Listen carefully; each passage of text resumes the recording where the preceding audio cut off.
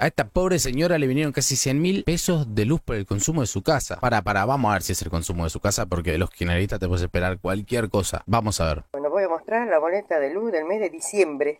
Este es del mes de diciembre. 19.564,86 centavos. 26/12/2023. De la boleta claro. de luz. Esta es la boleta de este mes, el primero, el 22 del primero del 1 del 2024. La diferencia que hay. Esto es lo que querían los libertarios. Estaría bueno que abra la boleta para ver, ¿no? Que le están cobrando. No llego a entender que cómo puede ser que una jubilada 2.600 como yo, de consumo, que gano dice ahí.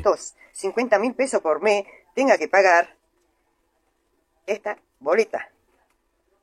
Y el mes pasado pagué esto. Por lo menos me quedaba algo para comer. Claro.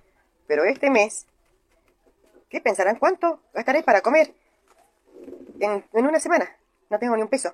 Pan duro, Mate cocido, etcétera, pues seguía. Bueno, acá podemos ver la factura. Claro, la señora nos decía que tiene una deuda de 76.000 pesos de luz. Vean, el consumo de luz que tiene es exageradísimo. Pero bueno, me da cosa por la señora que también se presta. O capaz otra persona le dijo, che, hace un videíto. El hijo capaz medio kirchnerista. No se coman estas operetas baratas nada más.